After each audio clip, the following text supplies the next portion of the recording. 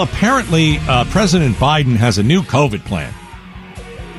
Let's see how bad it is. Joining us now is Alex Stone, ABC News correspondent. He's working this story. Alex, how bad is this plan? Well, hey guys, so yeah, this we first heard about it last night during the State of the Union. Test to treat is what the president's calling it, and today they laid it out. This roadmap moving forward that they say will keep kids in school, will keep employees in the office, even if there are new variants that pop up, where they say that the lockdowns will be a thing of the past. And 96 pages, roadmap, coming at a time when we know that the president's approval ratings are in the tanks. And the White House laid it out like this today. The White House COVID response coordinator saying it's something that will make a difference.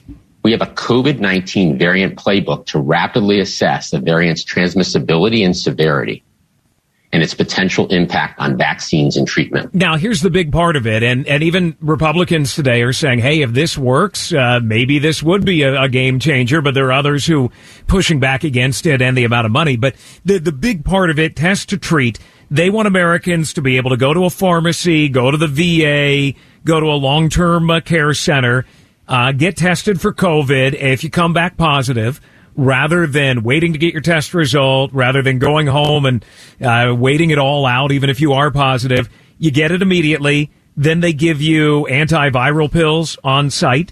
They are believed to be about 90% effective, made by Pfizer, and then you knock it out. And they say there's no reason that we need to stay at home and make kids not go to school and all of that. That is a thing of the past now that we've got these antivirals. And they said this. Hundreds of one-stop sites will open across the country this month, located at local pharmacy clinics, community health centers, long-term care facilities, and veterans health centers. They're saying right now, no need for masks, no more getting tested, waiting it out. They want to expand vaccines globally, not so much, they want to do it in the U.S. as well, but they're talking about getting the global population vaccinated so it is less of a threat to us. They want to make sure that schools have good ventilation systems. They want to be able to identify and respond to new variants quicker, treatments, the antivirals within 100 days of identifying a new variant. They say this will change how we live with COVID moving forward, that we could have a normal life and that we won't have to be afraid of it any longer, trying to stay away from it, that if you get it, you get the antiviral and you should be good to go. They need money from Congress to do it, but they believe that this is the way that we will live going forward. It's not that bad. It's not that crappy.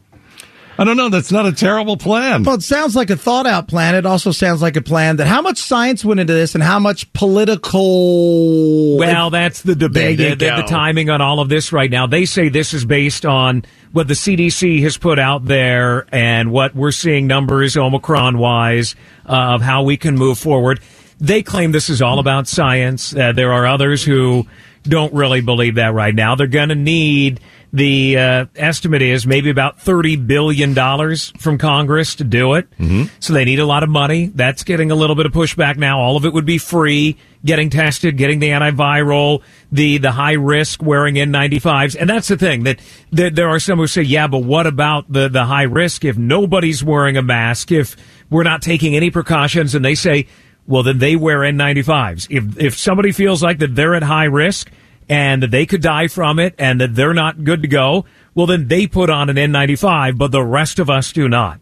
So a lot of this is an argument, like what we've heard from Republicans for a very long time, but this is a plan coming from the White House saying, now that we've got the antivirals, we can move forward and we can do it. All right, Alex Stone, ABC News. Thanks, man. You got it. Thanks, guys.